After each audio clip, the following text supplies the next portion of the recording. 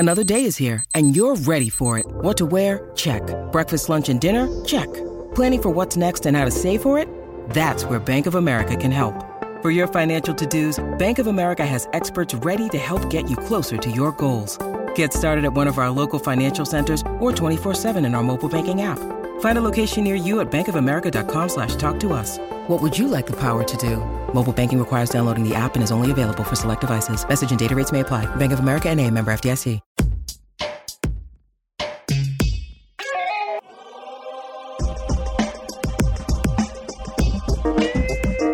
Welcome to the Drill Down. We've got business stories behind stocks on the move. I'm Corey Johnson with episode number 220. Well, just ahead, we're going to look at a payroll processor with some problems. The company's called Paycor HCM. Talked about why the stock is feeling the pain. And Macy's warns that its once flush customers are choking on credit card debt. And a fascinating conversation with a return guest. VSE Corporation CEO John Cuomo talks to us about the business of airplane parts. But first, it's sponsor time. The Drill Down is brought to you by Braintrust, a global talent network that matches highly skilled technical freelancers with the world's most reputable brands. Braintrust has helped clients like Bank of America, Goldman Sachs, Porsche, Under Armour, and more build agile tech teams fast, at a fraction of the cost. Visit braintrust.com, that's BRAINTRUST.com, to learn more. All right, I'm Corey Johnson. Welcome to the Drill Down. We explain the business stories behind stocks in a move. And to help me do that today, our friend, Siobhan Field, joining us. As you could tell, a little bit of Australian going on there. But Siobhan's a former colleague of mine from Bloomberg. She's a business journalist. She's written for Forbes and USA Today. She's a systems thinker, a PhD candidate, a behavioral scientist. We're lucky to have you, Siobhan. All of the things. Thank you, Corey Johnson. It's wonderful to be reunited with you. And I'm excited to be back on the Drill Down. Talk to your listeners.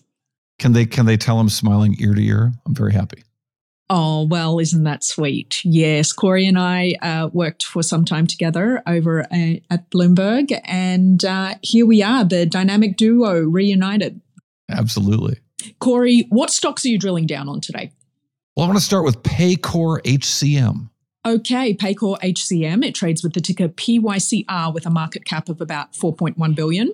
Shares were up 5% today, but for the last 12 months, shares are down 25%. So what is the story with Paycor HCM, Corey? Well, so the stock market story is that this was a growth company where revenues were on the rise. Now, Paycor HCM stands for Human Capital Management, but really just think of this as a payroll processor taking business from the likes of ADP or Paychex. Now, their focus has historically been on small and medium-sized businesses, particularly in the Midwest, but they've been kind of moving up market, or at least talking about moving up market. And it looked like they had some fantastic results last year, upwards of 31% revenue growth. But if you looked a little more carefully, and I think a lot of investors did not, and look under the covers, you'd notice that a lot of those gains coming from increased interest payments, which they roll up into revenues. So Paycor, as a processor of payrolls, sits on lots of customer cash. And when rates shot up last year, so did Paycor's interest revenues. But now that interest rates have settled down, Paycor's interest revenue growth rate has taken a face plant. It's down about 26%. And that it's still growing, but nowhere near what it had been. And that has taken some of the wind out of the stock price. The company talking about that a little bit in their recent conference call, suggesting that maybe they're not going to be able to get so much out of this interest payments as they had in the past. Here is Paycor's CFO, Adam Ante. Yeah, so as we're thinking about interest income, this quarter we generated about 414 basis points of interest income on our client funds, and on the full year we're probably expecting something similar to that, as you might see a couple increases, a couple decreases, and we've tried to factor that into our guide for the full year. So not going to see a ton of incremental lift, and you'll see a little bit more in the first half of the year, of course, than you will in the second half of the year. But I think that's going to be marginal contribution to the overall growth. And then I would say broadly, we want to try to keep our performance relative to our guide and our cadence the same as what we've been able to achieve over the last a couple years as a public company. So, we want to be a little bit conservative, not include upside in the labor market growth, but there's a little bit of room, of course, to overperform as we get into the year. So yeah, a little conservative. That's one thing these guys have not been, is a little bit conservative, lowering their estimates as to what's going to happen for the rest of the year. And really that interest income that sort of, I think, surprised a lot of people on Wall Street who weren't recognizing that was a variable growth lever that is no longer going to be a growth lever for this company. Yeah, very interesting, Corey. You'd think they'd break that out more. You'd think they would have said, look, rates are up, and so we've got this interest income, but don't count on it next year because rates are not going to keep going up forever. But that was not the way they couched it. Yeah, absolutely. Now, Corey, what's your next drill down? Let's look at Macy's. Okay, Macy's. It trades with the ticker M and has a market cap of about $3 billion. Shares were down about 12% in the last 2 days since reporting earnings. So for the last 12 months, shares are down 35%. What's the story with Macy's? Yeah, so the company announcing second quarter results, sales of just $5 billion. That's down 8% from the year before. One of the reasons, they're blaming a decline in international visitors to their big stores, in particular in Herald Square in New York City. And that those international visitors that had been 3 to 4% of sales, now less than 2% of sales, 3 to 4% before COVID and the pandemic and the resulting excitement around that. But the real story here, I thought, was fascinating, was Macy's credit card customers. Their customers are broke, and a bunch of them cannot handle their credit card bills anymore. And one of the reasons is because Macy's charges these customers almost 32% a year for the interest rates on these cards. And so many of their customers can't pay it back. Macy's is just writing off those losses. And their second quarter credit card sales were down 36% from the prior year because their customers just couldn't use those cards anymore. And it seemed to me, I'll let our listeners, see what you think of what this sounded like to me. But to me, it sounded like on the conference call, the company seemed to suggest things are only going to get worse. Here's Macy's CFO, Adrian Mitchell. There are things that we cannot control, which I think gets very much into what you're describing around the health of the consumer, and that's the macro environment. So the macro environment really is having the lion's share of the impact on credit and is a real indicator of where we think the health of the consumer is and supporting our cautious approach. The one metric we find quite interesting is the debt service ratio, which we leverage as a proxy for the consumer's ability to pay debt using their disposable income, personal income.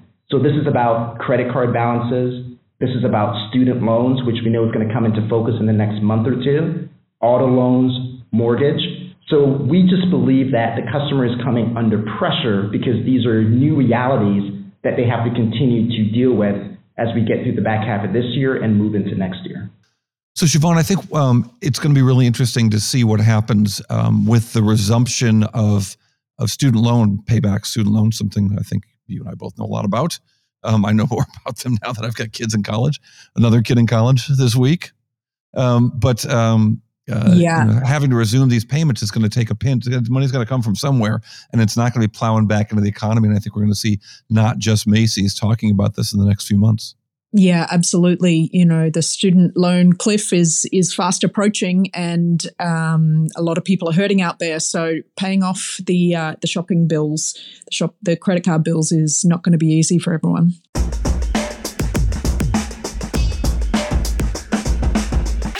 Corey, what you got for your next drill down? Let's look at Lovesac. Yes, that's a publicly traded company, Lovesac. Alrighty, Lovesac. I don't know this one, but it does trade with the ticker LOVE, and I do love that, with a market cap of about $350 million.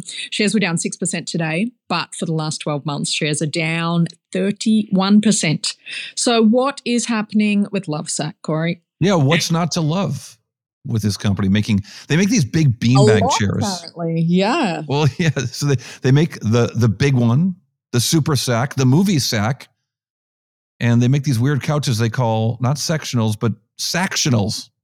Oh, very cute. I do love a beanbag, I got to say. I think it's ridiculous myself. But anyway, last week they announced in a press release without a conference call that they had screwed up their accounting and overstated their profits last year. The company somehow thought it could capitalize some shipping expenses, which of course gave an artificial boost to operating earnings of somewhere between $2 and $3 million. They're still not sure the size of it, but those were fake earnings that they are now going to have to restate. Now the stock was briefly down 15% on that news and then bounced back, but the company also previously announced that their 58-year-old CFO, who was behind that fascinating accounting, will be retiring. 58 is a nice time to retire, I suppose, although mostly the rest of the management is older and not retiring. But in the last conference call, here's the CEO, Sean Nelson, congratulating the team, not on doing a great job of building the business, but just on their relationship with Wall Street and beating expectations. Here's Lovesac CEO Sean Nelson. I just want to take a moment again to thank our dedicated #Lovesac family and team who have proven their ability to beat expectations with consistency. We are proud of these continued category-leading results, particularly in the current macro landscape. These results, along with what we've seen so far in Q2, give us the confidence to reiterate our full-year guidance and continue to invest prudently in our initiatives to drive future growth, even as we are surely taking significant market share in real time based on these numbers. So a CEO focused on beating Wall Street numbers rather than, growing the business. I always think that that's worth noting. Siobhan, I was once short a company where I was short the stock. It was a company that made like slot machines or something like that. And I saw a picture of the CEO at his desk, and behind his desk was a big green street sign. It didn't say Las Vegas Strip. It didn't say this hometown. It said Wall Street. I thought, if this guy's focused on Wall Street, not focused on growing his slot machine business, this might be a good company to short. In any case, Lovesac talking about beating expectations with consistency. That's also easier if you don't do your accounting right. Yeah, some creative accounting, a little bit of a red flag there. So good to learn about Lovesac and what's happening. I love the company. I like the idea, but I think the accounting methods, there's obviously a problem. Yeah, not much love for that. It's also worth noting that Sean Nelson, the CEO, first got to be known as a contestant on Richard Branson's brief TV show, The Rebel Billionaire, which was like an apprentice wannabe show on Fox that lasted all of one season. But he boasts about this in the actual proxy statements of Lovesac, that he was once on a reality TV show. Also never seen that before. Yes, and a false sense of reality in the numbers he's putting together for the company too. So very, well done. Very interesting. All right, well, coming up next, we're going to take a look at the VSE Corp. We've had this company on before. In the early days of this podcast, John Cuomo came on. The stock's had a nice run, up 25% since the first time this company was on. They're in the business of fixing, making parts available for the repair of airplanes and helicopters and other stuff. A military business, it's very interesting. A fleet management business, very interesting. A very interesting conversation with the VSE Corp's John Cuomo right after this. The Drill Down is brought to you by Aira. Never miss another critical event or insight, ever. With Aira, customize your company watch lists and track key events, mentions, filings, and more, all within an easy-to-use, customizable interface. That's Aira, AIERA.com.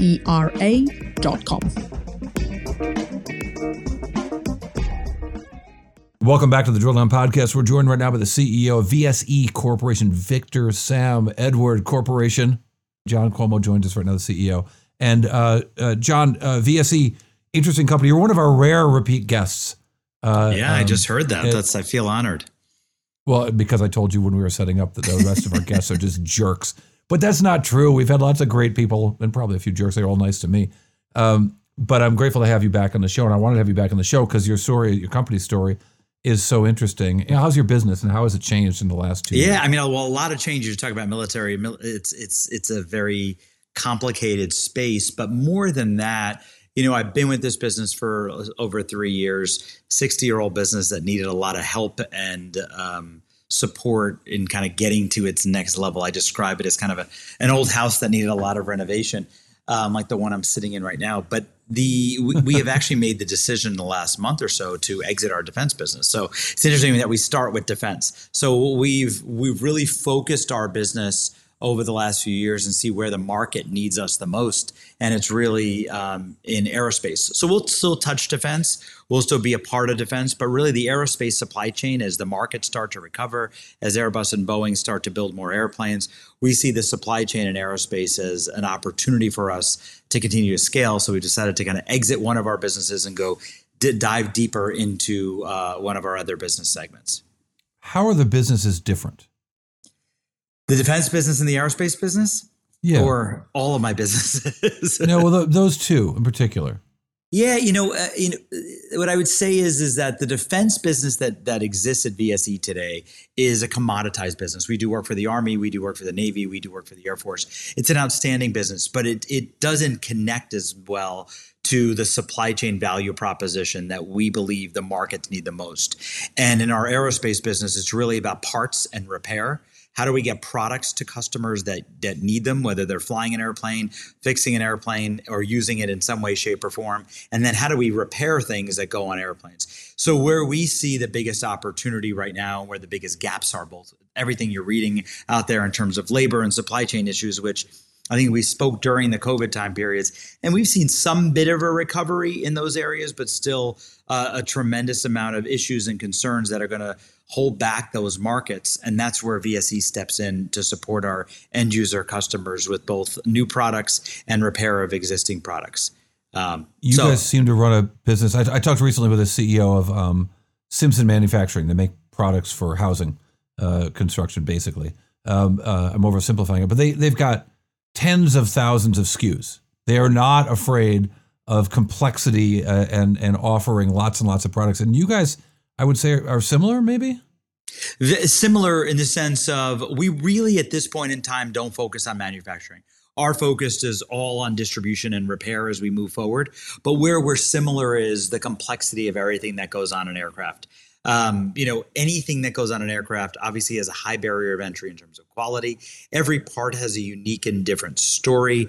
And where we come in is to make sure we know that story, understand that story, whether it's a hydraulic unit or a pneumatic unit that's moving oxygen or air or liquid through an airplane, whether it's a actuation system part that opens the door, or opens a cargo door or the front door of the entry door of an aircraft, and right. Why are each part different? How they're utilized different, how we can support them from a repair perspective, and how their supply chains are different so that we can keep that product moving in the industry.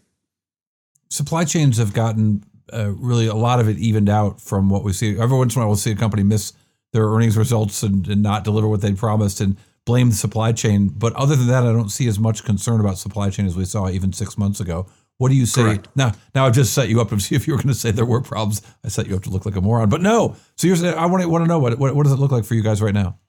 I think I feel that there's an improvement in supply chain. I think in aerospace specifically, new build of aircraft hasn't really started to hit its sweet spot yet. And it's the same people that make the parts for the people like that use the airplanes, like American Airlines or someone flying a Gulfstream jet, as people who are building the airplanes. And it's that supply chain is going to feel that strain as new aircraft start to continue to that build rate start to continue to increase, and that increase will happen. I'm heading to the Paris Air Show tonight, and it's there's expected to be a large announcements. And how does that supply chain get impacted? That's where we kind of come in and fit. I'd say the bigger thing that we haven't seen a positive recovery on is labor. These are technical businesses, and you saw, an exodus of labor, and that labor gap still exists within most of the, original manufacturers, equipment manufacturers that are making a lot of that complicated product that is needed for aerospace and defense. And does that slow they can't just turn it back on if the people who build the planes aren't available? What do you mean? It slows that kind of recovery, like the notion that there's going to be a big recovery in the aerospace industry because they can suddenly sell the planes they're making and ramp up production. They can't ramp up production if they don't have the people to make them. And it's going to take a while to train the new people. Right. Without the labor to get the aircraft built and to continue the repair. And on the flip side, not what I do, the pilots actually be trained to fly them. you will not see the markets recover to their full extent of what the demand is out there, and the necessity out there and the capacity that exists out there. What are the things that you look at to monitor that demand around the corner? We are. I'm hoping it's something really weird like smokestacks or we're an cars in a parking lot in the business, third so shift. It's similar to like when you go to Amazon and you buy paper towels. Amazon didn't really know you needed that paper towel until you placed that order, and then when you placed it, you wanted it delivered 2 hours from now. We're a very, very similar model. So the amount of big data that we use to analyze, our customers coming in and looking for products. What's the trend of customers placing products on order? And really the metrics that we look out there in the market is how many, so they call it revenue passenger miles, how much, are planes actually flying? And there's data talking about takeoffs and landings at every airport. And we look at that data, both for business, commercial, aircraft, as well as military and defense. And those are kind of the leading indicators to say, hey, we're going to need more products and more repair is going to hit the market. And where do we as VSE want to invest to be prepared to support that supply chain? So with the newer planes, let's call it, just I don't know my Airbuses like I know my Boeings, but with the 787 and the 777, bigger part of the fleets at United and American and elsewhere, are the kinds of repairs those planes need very different from the 757 and others? Well, I'd say that there's, from a structure perspective, when you're looking at a 787 and this comparable Airbus aircraft, the A350, there's more composite nature. They don't like to use the word plastic, but it's a more composite aircraft in some way, shape, or form. Well, literally the carbon fiber shell of the plane and everything. Yeah. So you're seeing less structural. You're seeing different structural repairs if and when they're needed. But I would tell you about beyond that, the systems, whether it's an avionics system, a hydraulic system, pneumatic system, it's slightly different, but yet all the same. And what is that inability of those? Presumably the inability of Boeing to get all the workers trained that they need also extends the ability of people making the repairs in the planes and the airlines and so on. What does that mean for your business? Well, what it means for our business is if we can be ahead of the game. We're smaller, but we're well capitalized. We're very agile. We're very nimble. So where larger companies and larger partners of ours, struggle to move at the speed that we do, being able to move faster in the market to solve problems in different ways. During COVID, I think we spoke during COVID, my aviation business was hit the hardest. We scaled that business to pretty much break even. We invested in that business during COVID, and the biggest investment was keeping the talent on board because we knew this was a temporary issue. We didn't know the when the recovery would happen, but we knew that at the end of the day, technical talent is always a gap, and we needed to make sure we kept that talent active and ready as the markets return. On the flip side, it costs money, but having the right parts on the shelf as we see that recovery happen as well. So it's all about labor and product for us, and those are the key indicators. We look at a bunch of key indicators, but that's where our investments go each and every day. Now, we haven't talked about your fleet business. Let's. Tell us about your fleet business. How's it going? Why don't you describe it and then tell us how it's going? Yeah, so that business is essentially, it's all distribution. We're supporting mostly medium and heavy duty vehicle with, every part you could possibly imagine, similar to that other supplier you mentioned earlier. In this business, we have more, closer to 6 figures of SKUs rather than 5 figures of SKUs. So a large number of products that we support end users with. But really, we focus this business through COVID on e-commerce. Again, everybody thinks of their business to consumer world. What we saw in our fleet and our automotive businesses, this market really shifted to e-commerce faster than the market anticipated during COVID. And we've really focused on accelerating that growth. So I think probably the last time we spoke, we literally, our commercial business was zero about 4 years ago. This year, we'll do about $150 million. So tremendous growth. We've stood up a 250,000 square foot facility in Memphis to support that the growth that's ahead. New ERP systems, a tremendous amount of investment in inventory, and really excited about the next phase of that business. And it's fun to be ahead of the curve or with the curve as a market's changing. And again, a lot of e-commerce opportunity for that business. Our core business, though, has remained intact and really been strong as well. So a great business for VSE. U.S. Postal Service is a huge part of that, right? Correct. U.S. Postal Service, it remains the largest customer for us, and we remain a very large and critical supplier in their supply chain. It's interesting. What's your view on?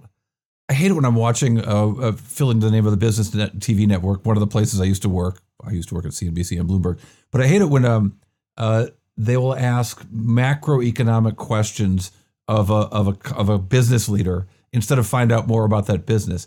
But I am curious about all these expansion plans in the face of what many economists expect to be a recession.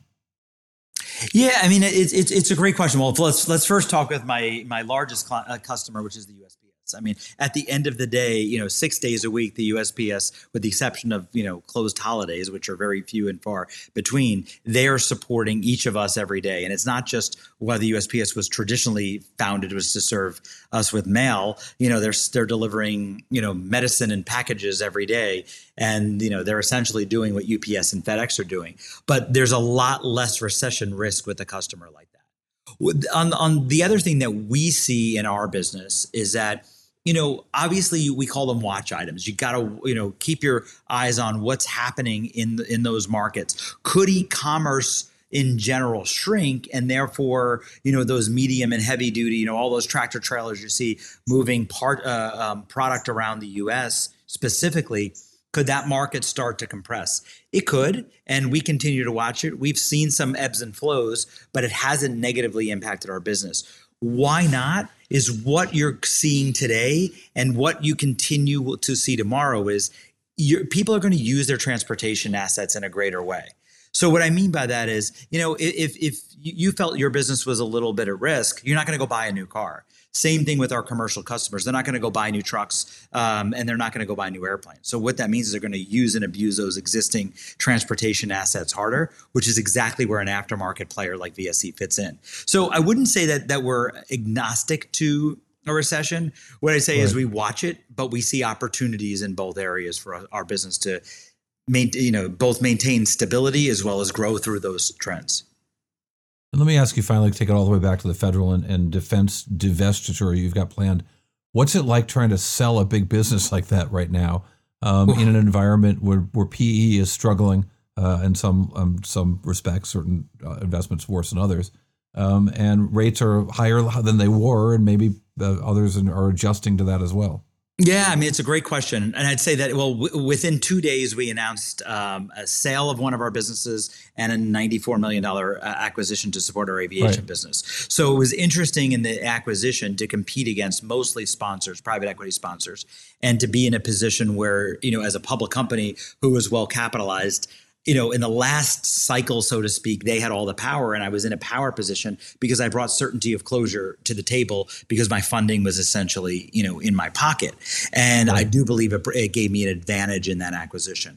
On the flip side, I'd say it was, you have an asset that you're trying to exit, and it was selling it to a sponsor was not the easiest. I think what we found the right sponsor. And you got half cash, or $100 million deal, half cash up front, half in an earnout. Correct. And, I think so the earnout structure, I think, helped in this model. I also think finding a sponsor who really saw the future of this business. This is a business that has a lot of upside to it. It was a lot for me, in a small cap public company to focus on 3 separate segments right now. But I think the sponsor felt, wow, there's a lot of upside here. So with the structure of the deal and the amount of upside that's out there, that the asset made sense. But you're correct. It's an interesting timing to be in the market. May we live in interesting times. Well, mission accomplished. John, thank you so much. John Cuomo, CEO of VSE Corporation. Appreciate your time. Appreciate it. Thanks again for giving me a second shot here. Yeah, man. Well, this time you nailed it. No, people can listen to the old interview. You should hear him that time, but this time you were on top of it. John Cuomo, thank you very much. Coming up next on the Drill Down, the Bite, the one number that tells us a whole lot about VSE. After this. Braintrust, a global talent network that matches highly skilled technical freelancers with the world's most reputable brands. Braintrust has helped clients like Bank of America, Goldman Sachs, Porsche, Under Armour, and more build agile tech teams, and doing it fast at a fraction of the cost. With Braintrust.com, that's BRAINTRUST.com to learn more. All right, we are back with the Drill Down Bite, the one number that tells us a whole lot. Siobhan, this company in the midst of this turnover, doing a turnaround by John Cuomo and getting rid of that big military business, still doing some military servicing of parts and so on, but also doing a big acquisition and a stock offer, an equity offering. Their balance sheet needs to do all this stuff because it's kind of a mess. I mean, they had too much debt, which they're not going to pay off. And they just weren't generating free cash flow. How bad was the free cash flow this company once created all the time? Well, there's your number, $51.5 million in negative free cash flow over the last year. But the company says that's going to turn around by the end of this year. They'll be even the second half of this year. Like right now, they're going to start generating free cash for the first time in a long time. It's got to be good news for VSE and for its shareholders. Yeah, absolutely. Goodness me, 51 million. That's quite something to behold. Indeed. I'll post on my Twitters this week where you'll see the kind of long green columns of free cash flow creation that suddenly turned into the red in the last few years. But it looks like it's going to go back to the green, at least that's what they're saying, for the remainder of this year. Hey, we're grateful for your time listening to the Drill Down Podcast. I'm Corey Johnson. Siobhan Field is that lovely voice you hear on the other side. Siobhan, what do you got coming up? Anything to promote here? Any new articles you can talk about yet? Oh, I'm working on, Corey, it's Gender Pay Day tomorrow. Sorry, Pay Equality Day. And really? So, yes. Equal Pay Day. That's what we're calling it in Australia. And it's tomorrow. So I'm working on a piece about that. The professional sports teams in Australia are leading the way on pay equity. So that's a really interesting one. You may have been watching the Matildas at the recent World Cup, the Women's World Cup down under. Yes. Get online, check out some of those stories. What's that? They did well, unlike the U.S. team. They did well. They had a lot of hometown love here in Sydney and Melbourne. The games were played all over the country, and they're just beloved. So I'm sorry the U.S. didn't do as well, but there is always next time, isn't there? That's sports. All right. Well, thank you, Siobhan. We appreciate that. Isaac Webster is still our executive producer. Siobhan is not our editor. Ben Wilson is our editor extraordinaire. The Drill Down is a production of the Business Podcast Network.